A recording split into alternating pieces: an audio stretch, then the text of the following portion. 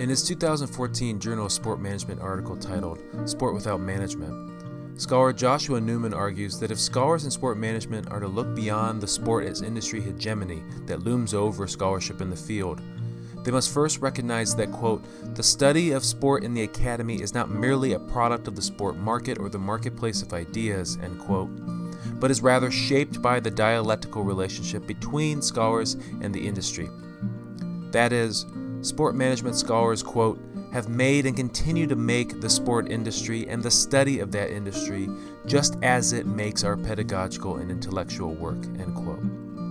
This shift in focus, he contends, can help scholars to reimagine their approach to conceptualizing and studying sport and critique dominant neoliberal assumptions that the accelerated expansion of the global sport industry is a natural byproduct of market-based forces. But what does this critical approach to sport management entail? What does it mean to think and reimagine sport in its relation to our present context of neoliberal capitalism? What is the importance in reimagining sport as less this kind of natural outcome of the marketplace and more possibly a site of joyful energy? In this episode of Somatic, we talk with Dr. Josh Newman about such topics and his thoughts on why it remains important for those in the sport management field to stay critical of the ways our research is corporatized and structured to satisfy the marketplace.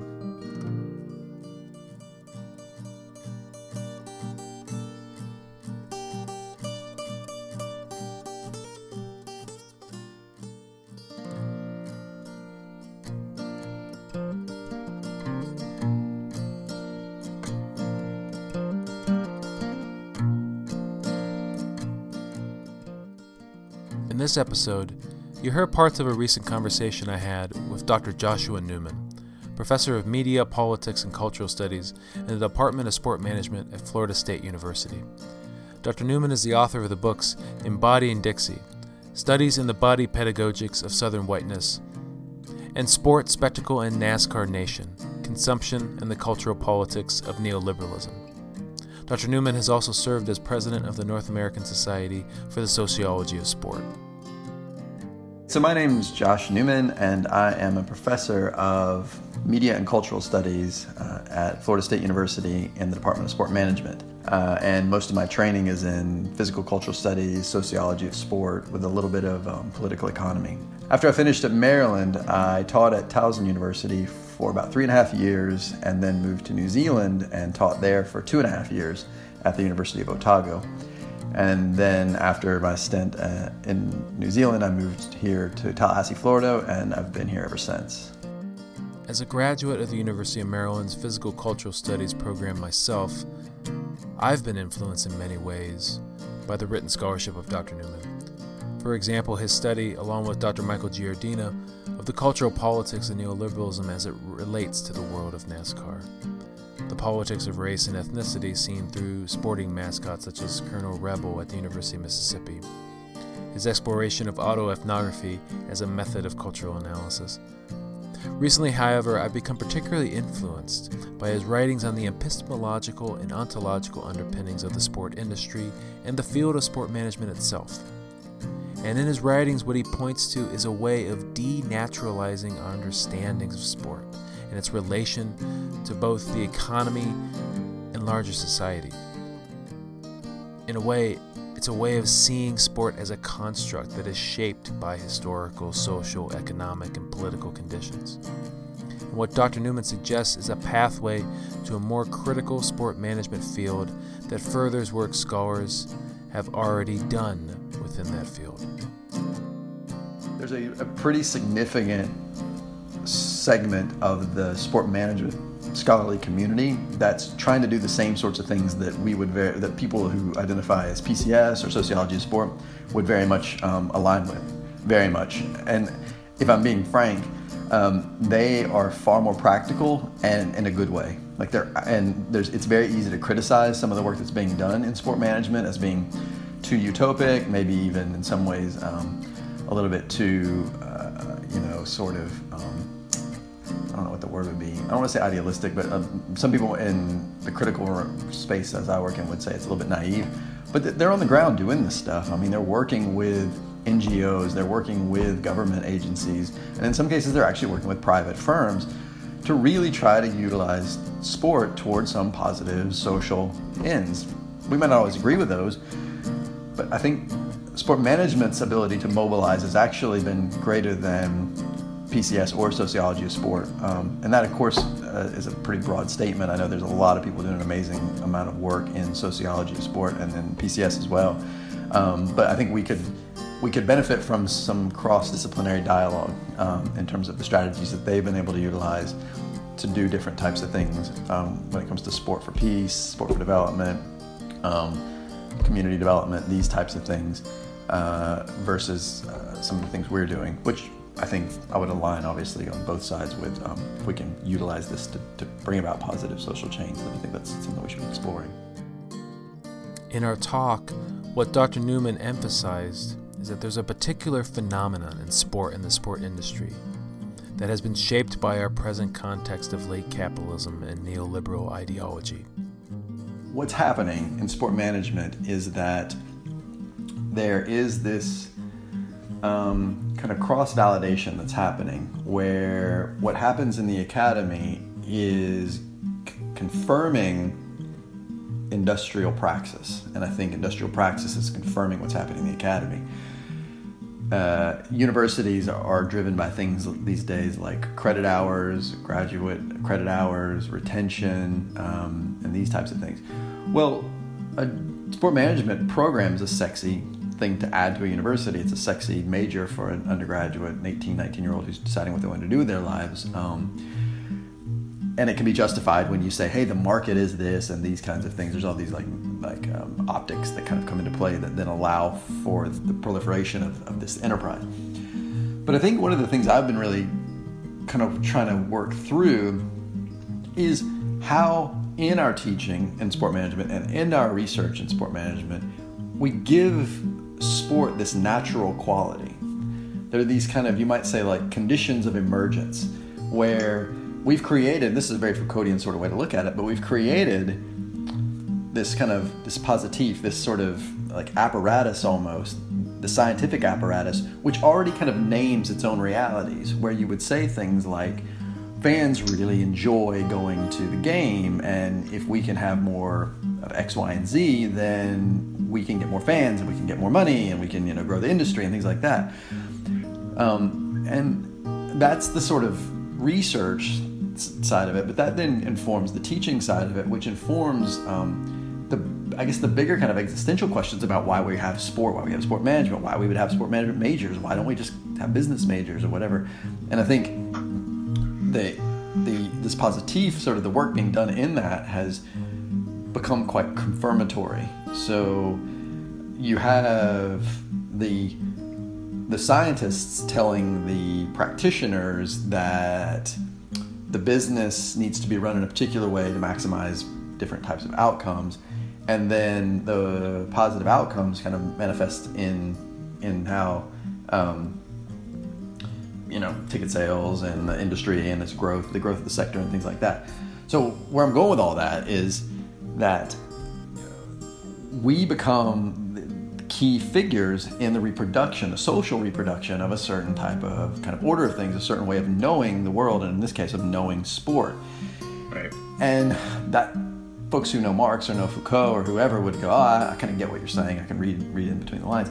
But I don't think that people working in sport management, even if they've read or Foucault or Marx or whoever, I don't think they would actually balk at anything I've just said. They would just, they would pull it back a few levels, and they would probably start with, this is the way we always talk about it. The difference between what I do and what a traditional sport marketer or sport kind of management person would do starts, in my mind, actually with politics. It doesn't start with paradigm. It's not because I'm qualitative and they're quantitative. It doesn't even start with theory. It's not because I've read, Judith Butler and they've read, I don't know, Paul DiMaggio or something like that. It actually starts, I think, with what it is that you think this thing, the sport, the bodies, moving, social, physical interactions and things like that, what do they exist in the world to do, and what can be done, within that space? It's that, to me, that's the starting point. Everything kind of comes back to politics.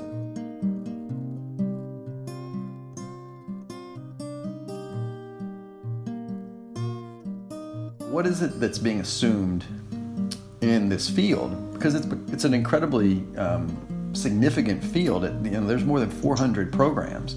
There's the journals. Sport Management Review's impact factor is about 3.5 now, which is, I know it's not huge in terms of science or nature, but it's pretty big when you look at its other kind of peer journals. Journal of Sport Management has a very strong reputation internationally and so on. So what we were interested in is, what are the kind of values and epistemological and even ontological assumptions that are guiding scholars when they do research under the umbrella of sport management, when they teach under that sort of same umbrella. And so in the dissertations that you talk, in the work my students have done in recent years, particularly Matt Horner, Chris McLeod, and Matt Hausen, I think they're just trying to use their work not just to call into question those assumptions that are being made by the key scholars and in those most cited research products, but I think more than anything, we're really interested in, like, what does that do to sport? What does that do to how we think about sport? What does that do to an 18-year-old who's told that they can have a career working for the Atlanta Braves or the Baltimore Orioles? Because these things are all working together in a particular rhythm, in a way which I think is starting to crystallize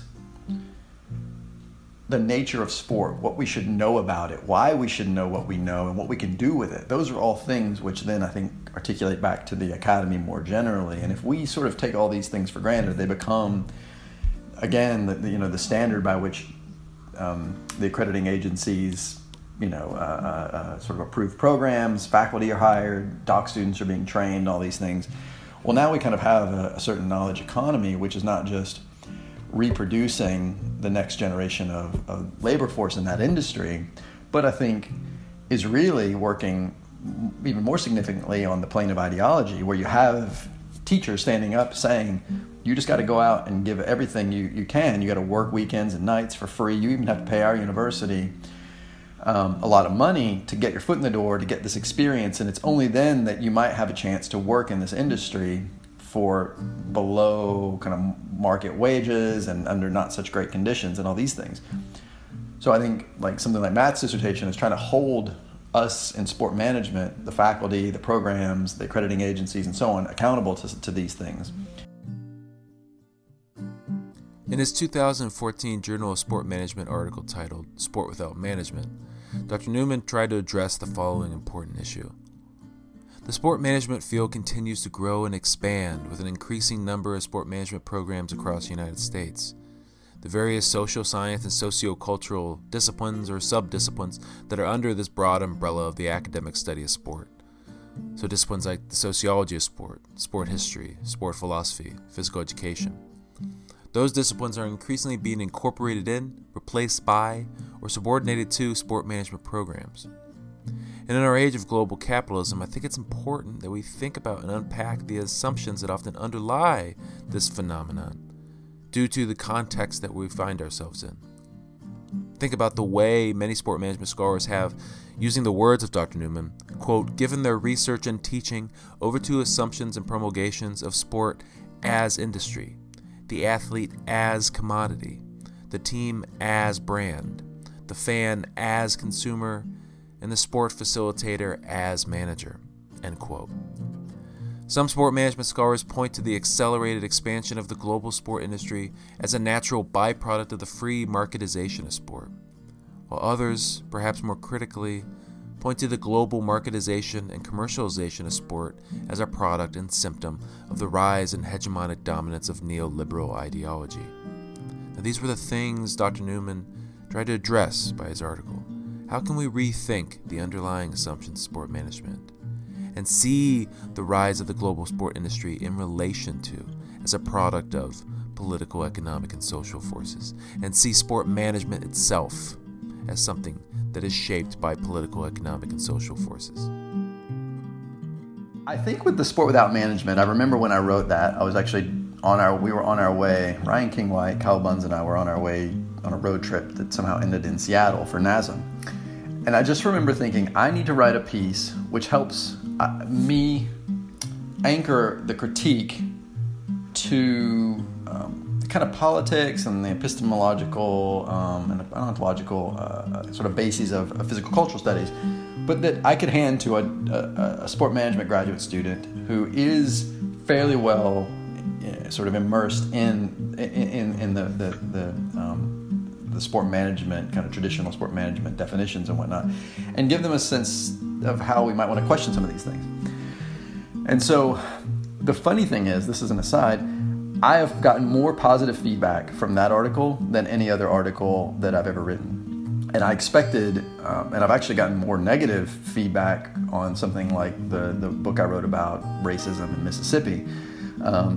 And I think what's interesting about this is most of the positive feedback actually comes from sport management folks, not sociologists. I haven't really ever, maybe you'd be a sociologist who sort of had something positive to say about sport without management, but it's almost always come from folks inside who highly identify with NASM. And I think even Earl Ziegler wrote me a really long email and he said, look, this is what I've been trying to do for years. And Earl Ziegler's like the founder of NASM. And so it's there actually, like there is this sort of counter kind of voice within that field that's there. You mentioned folks like Wendy Frisbee or Sally Shaw. There's a lot of people who are trying to do this type of work, and so it resonates with that sort of thing. But the reason I wrote them, I was probably kind of pissed off, and I just wanted to sort of challenge things. I think with the sociology one, probably the same thing. I think my constant struggle with NAS and with the sociology of sport field is I think we have such amazing, bright, brilliant, super careful and well-considered scholars. It's as good as it gets. There's nowhere I'd rather be than sort of NAS. But I think the thing that NAS scholars always are kind of coming back to and struggling with is how our politics and our work can contribute to actual sort of measurable change, right? And so the conviction's there, and we all, nobody agrees on anything at NAS, but everybody's trying to do the best they can to do the right thing, to make the kind of world a better place or whatever it might be in their writing and in their teaching. And you can see that, you can see it.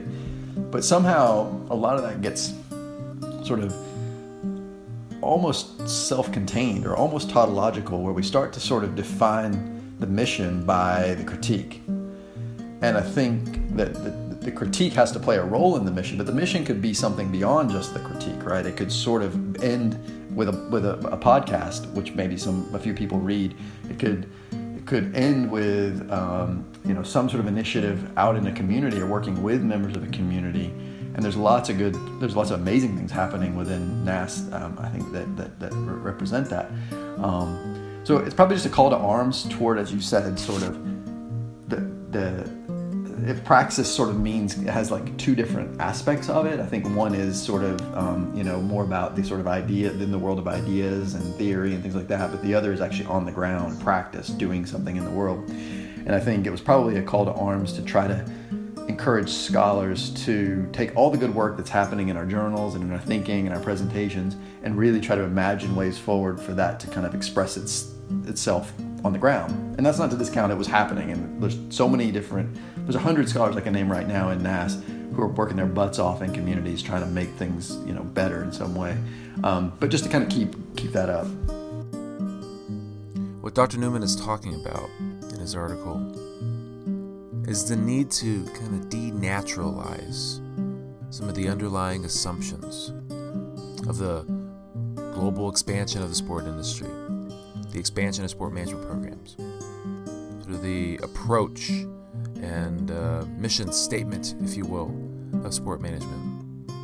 I think sometimes people and scholars tend to naturalize the processes that are underlying phenomena like this, sort of naturalize the expansion of, for instance, sport management programs as simply a natural byproduct of the marketplace. And what Dr. Newman is pointing to is a critical approach that sees the dialectical relation between scholars and the discipline, scholars in the industry, people in the industry and context. And that's the question, context and history. How is it that we can understand this phenomenon of sport management and the underlying idea of sport management in relation to context, political, economic, social, cultural context of power. And that's what he talked about in our talk. If there's one thing that we butt heads about here, it's about context and about history. It's about the role that a particular sort of social, or in this case kind of sporting kind of formation plays within a given economic or political or social context.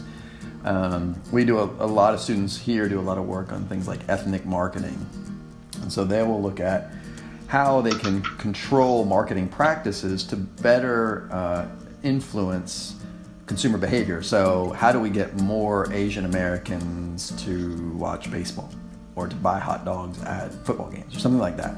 And so then they'll look to culture, right? So they'll say, well, what is it about the cultural backgrounds and the cultural identities of these people that we can sort of commodify, or we can certainly help mediate the sort of commercial process? The challenge is when somebody like me sticks their hand up and says, okay, well, hold on, how are you defining, who gets to define somebody's identity as being sort of Latino or Asian American, and do they put the American after Asian? Is there, these kinds of things?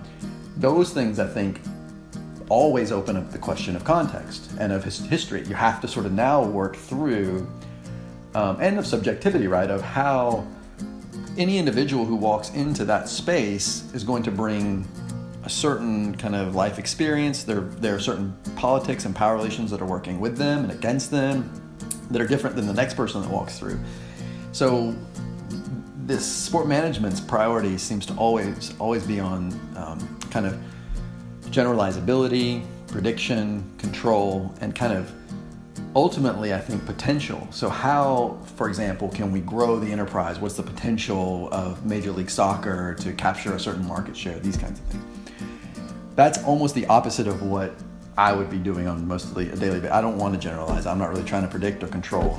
You know what I mean? And I think that's the gap. And so for us, that's the struggle, is to always, but that struggle doesn't just manifest itself at the level of kind of epistemology or ontology, where we say, hold on, why are you running a t-test or a regression or structural equation modeling to answer this question? Why did you use surveys instead of interviews?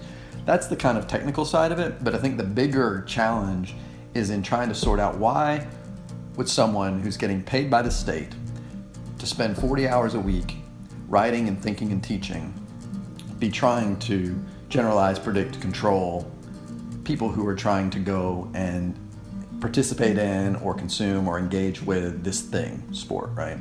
Versus something different. So for us, it would be to kind of use that space to kind of promote social inclusion, to maybe sort of resist certain types of political subjugation, to maybe develop communities on their terms, these kinds of things. These are the things that I think always tend to be where the breaks happen, and always where I think we'll have challenges as we move forward if sport management becomes the thing that sports sociologists sort of have to kind of anchor themselves to, or PCS folks have to anchor themselves to. Those are the questions that are always going to be on the table, or certainly in the future.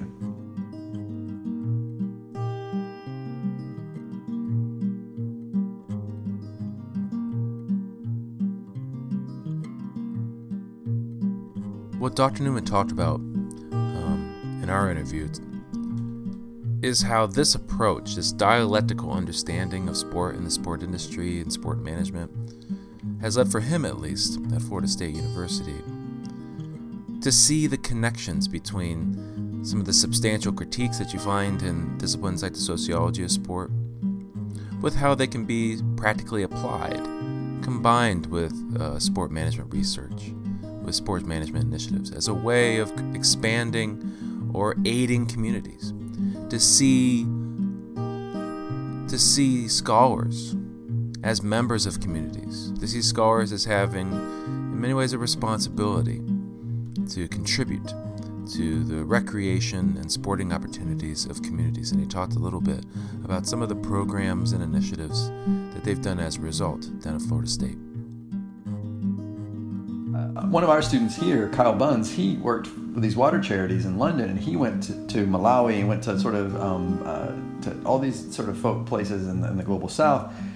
And immediately, I think a lot of sociology people would say, oh, hold on, if he's working with these different agencies and he's working with communities on the ground, that's some messy business there. Here's the white, Western, American kind of work, trying to work. And I get those critiques, but I think there are some measurable outcomes from his work that actually, I think, if you went into those communities and asked the folks, did that collaboration with Kyle kind of work for you? They would probably say yes. The center I run here, we work at the Homeless Emergency Services Center. We work at the Senior Center. We do yoga at the Women's Prison. We do stuff with the Florida Disabled Outdoors Association. We have usually between six to eight different agencies that we work with. And it's super challenging. And the last thing I want to do is go and create problems or harm or stress for folks in any of these sites. But there's services that these folks don't get. The state doesn't provide them, and there's no private sector kind of agencies that are going to provide these services. Physical activity, sport programs, all these things. We play Wii Fit and like do all kinds of things. But I think there's the line there between that sort of independent, maverick, cavalier critic who can go around, see the world, express the critique of that world in their writing and in their presentations and books, and have a good life. And I think it's an incredibly privileged place to be, actually, to be able to do that. And I've lived in that space for most of my professional career.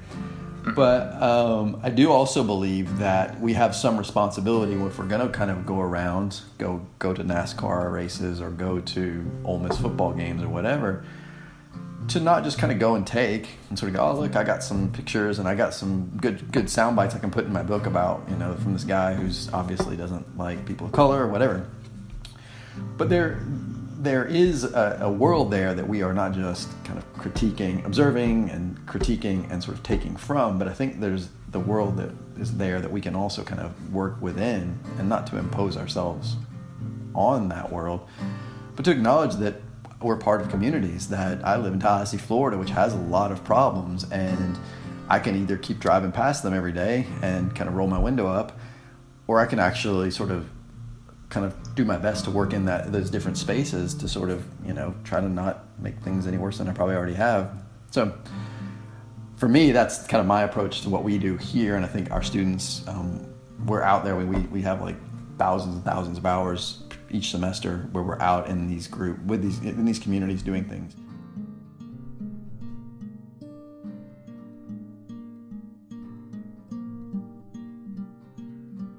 If I go to the Kearney Center, the Homeless Emergency Services Center right now, we have some folks that are there, and they have actually built good relationships with people. And the people there, I think, genuinely look forward to kind of the interactions that have been created over time.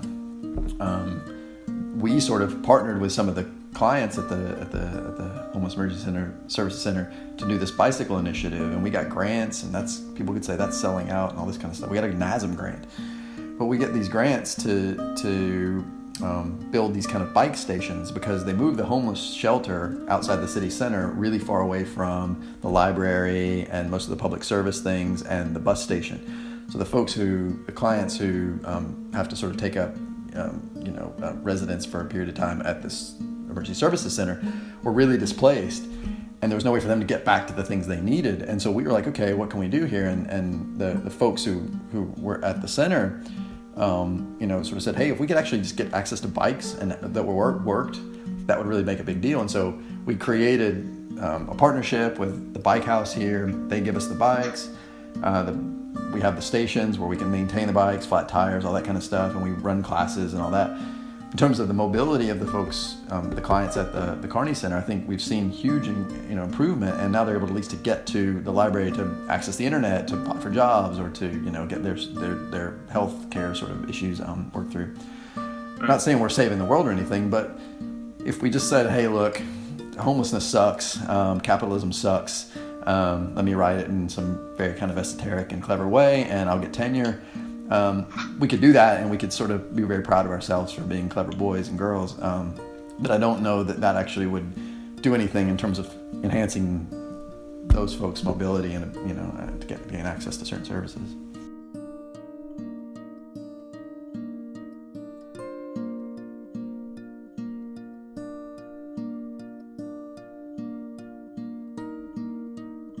In conclusion for this episode, it's worthwhile to return to the conclusion and kind of hopeful statement that's within Dr. Newman's article.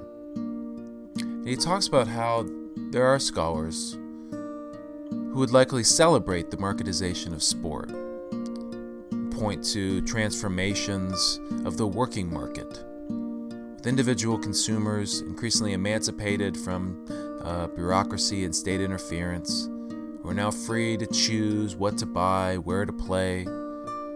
Sport job creators can now expand the industry without any artificial political intervention. But Dr. Newman talks about how, quote, sport like society is competitive, but competition alone is neither sport nor society's reason for being. It is a product of political and economic formations, such as capitalism. Sport in the first instance, as in the last, quote, emerges not as a market entity, but as a cultural formation. And so what he argues is if we look back into the past, and sometimes ancient understandings of the body, the active body, we can rethink sport as, quote, a site of joy and pleasure. This idea that the market did not create, but the market found ways to capitalize upon that joy and pleasure derived from sport and physical activity. So what Dr. Newman argues is we should teach and research toward a more joyful sporting condition. And we talked about this a bit in the interview. I was trying to think of what the common ground that I could communicate this message to sport management readers would be. And I don't think it's something like competition. I could give two craps about competition. I think it's probably kind of gross in most contexts, right? But so I was trying to think, what is the essential thing that connects us? If we had this Venn diagram, where would there be the overlap? And I think there is something about the physical body in motion, and that's in varying degrees, varying sort of definitions of ability. But I think even, taking that on board, that there's something about human beings using their bodies, and this is very kind of anthropocentric, but using their bodies to create something, whether it's a goal in a soccer game or, my daughter can throw a ball now, and that's kind of exciting for her, right? And so when she throws the ball and she gets excited, that's something which I don't think is a product of any managerial practice or any sociological kind of critique. There's something that's kind of there that we've been drawn into. And so it's probably the thing also that in some ways draws fans who have strong fan identities, or undergrads who want to major and then eventually work in the industry, or in all these different things, we're bounded or connected to that, I think, joyful, almost kind of, I don't want to say cathartic, but kind of a ludic, expressive use of the body. And so I think if you take that not just as the outcome of, say, sport management, or even as, we don't say, hey, we're going to organize sport to get more of that, to get more ludus. But you work the other way around. This is almost like what Huizinga or Kawa would say. But if you take it the other way around and you say that's the basis upon which we could start to kind of organize the study of this thing, organize the kind of administration of this thing. How do we maximize that? So how do we, instead of maximizing revenues or hotel bed nights, how do we maximize that joyful, expressive element of sport? Then I think we could start to see our measurables and our technologies and our research and our practices in a different light, one which doesn't just prioritize whether it's publications or market share or whatever, but instead you're holding a tournament to bring kids together to have lots of fun. It's a pretty simple idea. I think if you take that to say, okay, what about in our research and how we express our research, the fact that you guys put this together and you integrate so many different, music and there's all these kinds of things, that's expressive and playful, and it's kind of, it sort of in some ways aligns with that same sort of idea. It's not a traditional, predictable way of creating this type of dialogue. I think that might be a better way forward for all of us, certainly than the more kind of pro-capitalist sort of generalizable, predictable control model that's kind of taking shape these days in the academy and in the industry.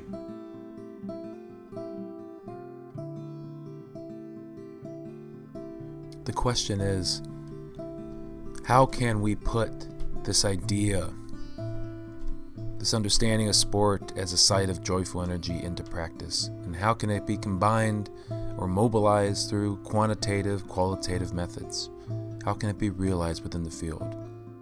That's a good question. I think so, yes. But that's about one of the most challenging things that we're trying to do here. We've done research, for example, where we use GPS or GIS? Yeah, GIS. Kind of mapping, and we look, for example, at mobility patterns of who plays where and where do we see kind of segregation emerging. So you can look at city block data and you can say, okay, here's a predominantly white middle class neighborhood, here's a predominantly black working class neighborhood, something like that. Where do these folks go to play? Where do these folks go to play? Where are the fields set up? Are the teams at those fields segregated? Are they not segregated? It's all kind of the type of, I guess, instrumentation that I would have balked at a few years ago. I don't want to be tracking people and numericizing and graphically representing and all this kind of stuff. But you can take that data and you can go to the city and you can say, hey, City Parks and Rec folks, this particular baseball league that's in this part of the town is your most segregated. And we think this is why, because what you've done is you've organized your teams in a particular way which kind of promotes certain segregation practices. Funny enough, when you had the soccer, you actually had really integrated teams. Let's see if you can take that approach down here. And so you can, I think, utilize those kinds of research methods almost as a strategy for doing some of the things. I think numbers can be an incredibly powerful way to represent things.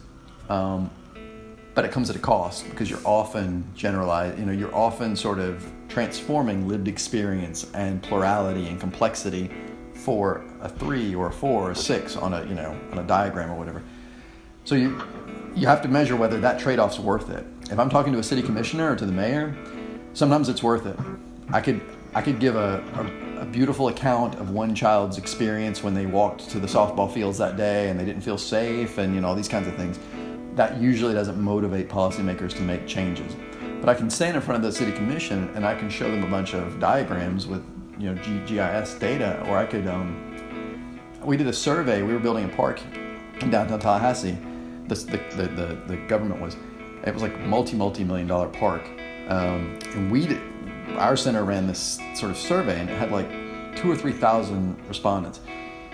And we were kind of asking, what do you want in the park?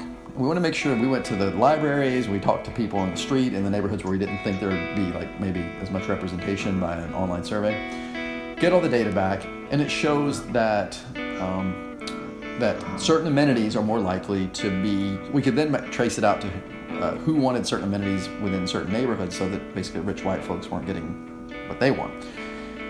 And we can link all that together and make some real policy recommendations, and they actually took them up. And the park, I mean, anybody wants to come to Tallahassee?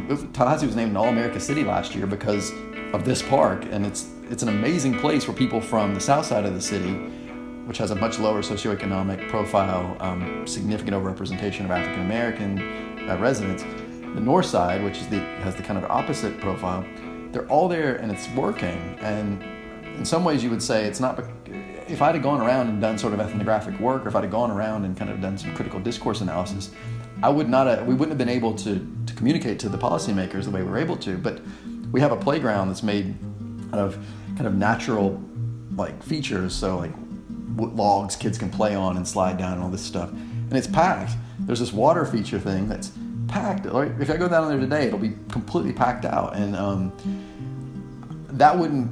So did we have to make some pretty serious compromises, kind of paradigmatically to get that done? Absolutely. But I kind of like the park, and if anybody, and I think most people would kind of say, oh, I think that worked. Yeah. So.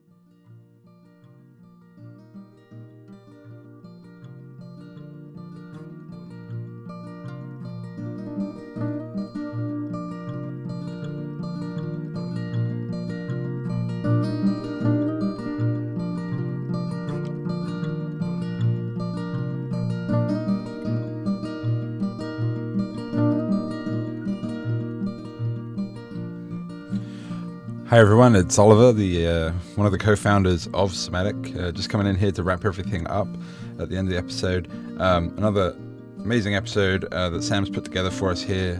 So first of all, I just want to put out some appreciation for him and everything that he's done getting this episode together. Also, I want to say a big thank you to Dr. Joshua Newman. Obviously, his insights were the core of what this episode was, and we really thank him for taking the time to talk to us. I also want to thank everyone for listening. We've had a small hiatus just while we've been working on some other things and getting some projects wrapped up in our day jobs, but we hope to be back to it a little bit here a bit more regularly over the next few months. So we hope you join us on the next episode. If you want to get in contact with us, you can reach us on Twitter at Somatic Podcast. You can head over and read the accompanying blog post to this episode at somaticpodcast.com, and you can always reach out to us about ideas for projects to work on by dropping us an email at somaticpodcast@gmail.com. Otherwise, it's just left for me to say, this has been Somatic.